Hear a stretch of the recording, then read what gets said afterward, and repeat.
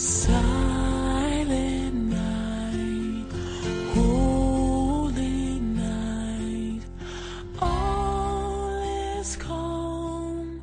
Hello and welcome to day 5 of the Massive Attack Christmas specials, 12 days of Christmas Carol. What are we calling these again, Mitch? It's different every day. 12 days of a Christmas Carol mini episodes. Yep. And we're back, yes, by day 5 here. We're going back to the movie format after our little foray yesterday that was The Simpsons, that, as you say, wasn't really a Christmas Carol. It was not at all a Christmas Carol.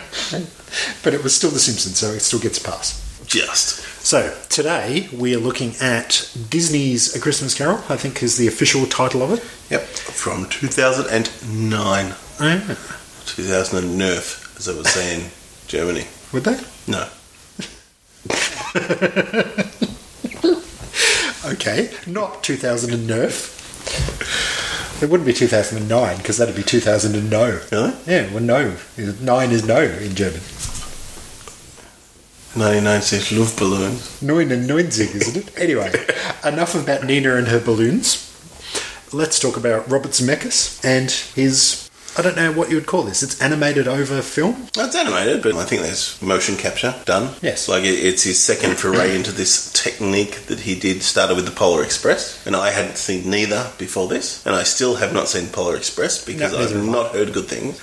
And obviously the technology has gotten better because I've heard Polar Express is very awkward. Just the uncanny valley is terrible with the whole wooden Tom Hanks. It just looks and feels wrong. Yeah. With this is a bit more cartoony, so you sort of get away from that. Well, you can realism. kind of see who they're meant to be, but there's still enough animation and enough differences in the way they look to make it. Well, it's exaggerated, Yeah. so it's fine. Yeah, it's when you try and be real is when it falls over. So, yeah. All right, well, we'll get to that in a little bit. We'll go over the main bits of this movie. So, All right. Well, it's about a character called Ebenezer no, I Scrooge. didn't mean those bits. Sorry. We've already covered all of those. But main thing is Jim Carrey plays Scrooge. Yep. Or voices Scrooge, however you want to look Oh, at I think it's motion capture. I think there's a lot of his physicality is part of it. it. Yep. And we've got Gary Oldman as Bob Cratchit. We do. I didn't pick it. He looked like the guy from The Fast Show. I can see that. I didn't really pick his look, but Gary Oldman's voice... I didn't pick the voice, but yeah. You did? Or you didn't? No, I didn't. No, I think he's got a pretty unmistakable voice. He was Jacob Marley as well. He was. Or the ghost of Jacob Marley. Yes. And Colin Firth I did pick because pretty much that's the uncanny valley where it's... Well, that's... Again, probably Colin Firth looks like Colin Firth, and Robin Wright Penn plays Fran, is it? The sister, or no, she plays Belle. Belle. The fiancée. And Fan, yeah. Oh, did she? Mm-hmm. But when Belle is in the scenes, it just looks exactly like Robin Penn. I don't really know what she looks like. I'm looking at the IMDb, I still don't know. I got facial blindness when it comes to Robin Wright Penn, I think. Well, she was in that Kevin Spacey political thing. Princess Bride. No, I'll get it. I think she actually is in Princess Bride. She is in Princess Bride. Yeah. She's like the main girl, isn't she? Yeah, but she's also in House of Cards. And Forrest Gump. Anyway, differences between this and the classic story. I'm not sure exactly where the classic story starts, but as opposed to some of the other movies we've seen, this actually starts with an undertaker's office, and we see Jacob Marley.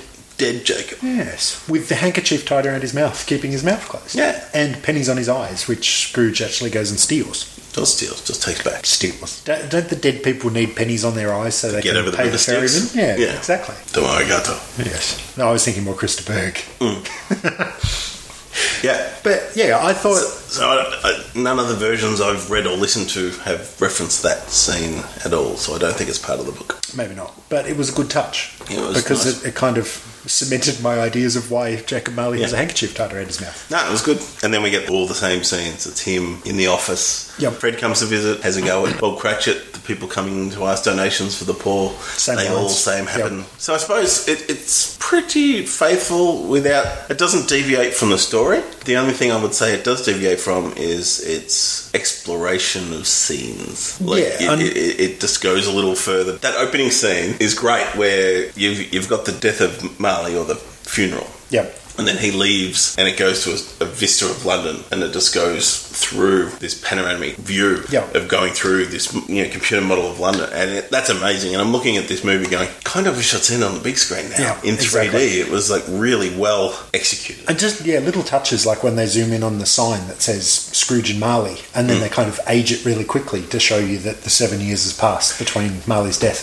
and now, sort of thing. Yeah, so it's good. I really enjoyed the way it was made, like the technical side of this. So I suppose the deviation, everything else is the same. So let's talk about Jacob Marley, the look and the feel. What did you get? I thought he was really good. I thought he was scary good. Yes. Well, that's what we got with the George C. Scott version. Yep. Marley was really scary in that, and this is very similar. Like, he just burst out screaming at points and things like that. And it was a really affecting moments. And the fact that it's animated, they can get away with more. Like more chains. They had the chains all across his body as well as the weights that he was holding. And he just looked scary. The other thing, they sort of went for a bit of a gag with his jaw coming undone, which was fine, but then he ties it up more and he can't talk because he tied it up too tight. And I was just like... little touches. Pull it back a little bit, and it could have been really effective. Yeah, it was really cool. I really liked that, yeah. Yeah, so as far as the rest of the ghosts that come, I think the Ghost of Christmas Past was probably the most authentic. Well, there is no real description in the original text. The only description is it had no form. It was old, it was young, it was this, it was that. So we played with this. Yeah, there was one stage where its face was morphing into old, young, different people. And it obviously emitted a light, and it carried the snuffer. So it was accurate in that way, that it didn't really have a form. It almost looked like a floating candle. Like, it wasn't stiff like a candle, but it was... It looked like the face was a flame, and it emitted light, and it had sort of a body which was almost just a glowing thing below it, like a jellyfish almost. What I didn't like was the fact that he didn't really seem afraid of it. Scrooge himself was more kind of having a go back when he was showing him some of the stuff from his past. He was a bit more confident in that way. Yeah, and especially at the end when he snuffed him out, or snuffed it out. Well, he was getting angry more the point. Yeah. And it was sort of pushing his buttons, I suppose, because it's showing him things he didn't want to see. He was all happy at the start, and then it's like, stop, don't show me. I don't want to see this. This is... Yeah, and then he got angry, and that's when he snuffs him out. And that's all true to the text. And this is one of the deviations where it's sort of like it falls over. I mean, there's really nice touches with the computer graphics that you can do when it's flying over the city and it's flying through windows and walls and down corridors, and they're really playing with perspective on the corridors. Yeah. But it's things like what it does now is where, to me, it falls over from being a classic, because he snuffs it out. He's got this, big, 3-foot snuff, like a traffic cone, and he snuffs out the ghost, and it's all good, and you should have ended the scene there. But what they do is cause it an eruption, and he has to ride it up in the air and across the sky like a rocket, and it's just like slapsticky sort of thing. And I understand why, because it was in the trailer, so it was probably a selling point to a point. Maybe. But for me, loving the story, didn't need it. No. There's just sort of touches when they sort of just because they can, they do. And it's like, it doesn't need it. It just hold back. But yeah. So, second ghost is visited by the Ghost of Christmas Present, who is... Also Jim Carrey voiced. Is it? Yeah. Okay, I didn't pick it. He voiced all the ghosts.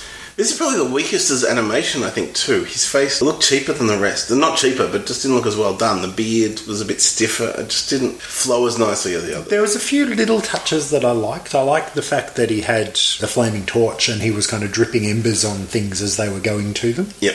I thought that was nice. And I thought the bit where he lifted his robe up and the ignorance and want, I thought that was probably the best representation and he had I've the seen. Sword. The sheath for the sword, but no sword in it, which is the only one so far which has addressed that. Yeah.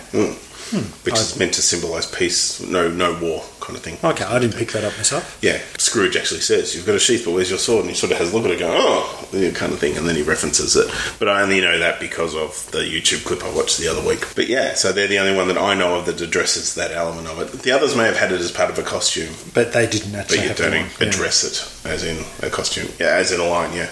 But no, I as I said, I thought the ignorance and want were really well done. They were quite creepy looking. Very creepy. And even the bit where you just saw one of the fingers poking out the bottom of the robe and Scrooge is like, what's that under your robe? But instead of like, take my... Like, you're sitting on the giant pile of food and gifts and stuff like that. And because the computer graphics, they can play with perspective and the room is 30 foot tall and he's at the top of it. It's massive. It's quite good. The only I don't like, and it's because they can do it in computer graphics, they did, but instead of just turning up at the new places to check out everything that's going on, he moves the room and you can see through the floor.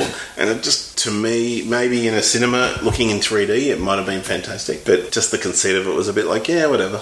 Maybe. Unnecessary to me.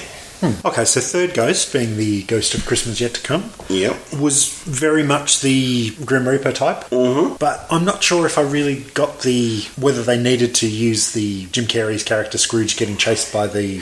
Well, they didn't. I mean, the difference is, instead of just being Grim Reaper, he was a shadow that would come out of the wall. Like, his hand did the pointing thing. Yeah. But that would come out of the shadow, but everything else was flat against the wall, which, again, in 3D would have been really affecting. I mean, it was just almost the fact that what can we do that's clever, like they did with the room and all that sort of stuff. It's like, what can we do? Yep. So that was that side of it. But like, as you said, there was a 2-3 minute set piece where he's being chased and... So I'm sure the carriage scene would have looked great, as you said, in 3D on a big screen. But it was just superfluous. Why was he running from it? The ghost didn't need to chase him, and he shrunk, and he did... It was just because they can. Yeah. It didn't actually add to any of the spirit side of it and all that, and I don't think it added to it in any way, shape or form. I've got to say that the characterization that Jim Carrey did was very good. Like, he sort of became more and more... Well, he started off nostalgic, then he became, repentant in the end and that sort of stuff, and I think it was quite good. And he became giddy when he found redemption at the end. Yeah, well, one of the things you mentioned about giddiness, going back to Bob Cratchit, I kind of didn't like the fact that he was doing the kind of goofy stuff that he did. Like, when he left the office the first time to go home on Christmas Eve, he did that bit where he was sliding down the ice and hanging out with the children and stuff, and I thought, well... I like that. Well, see, I didn't think that was necessary either. Only because it proved that this is the man who loves his family and children, and this is at Christmas, and he gets away. But that wasn't really his family. He was just skating with a bunch of random street kids. He was away from work, and he likes Christmas. Yeah, I don't know. I didn't mind it. I don't know. But, yeah, as you said, it's the little touches that they throw in as extras that kind of look good, but I don't know if they're necessary. Like, again, at the start, when the kids are all watching through the butcher's window and they throw the bit of meat out and the dog runs away with it. It's like, that sort of adds to the effect that, these kids are poor, but I don't know if it's necessary. The WYSIWYG had their party on, that he goes back in past and watches, and they just have the most gravity-defying dances. Yeah. And it's just kind of a bit strange. Bit of Bob Hoskins, always good. Was it Bob Hoskins? Okay, I picked that voice.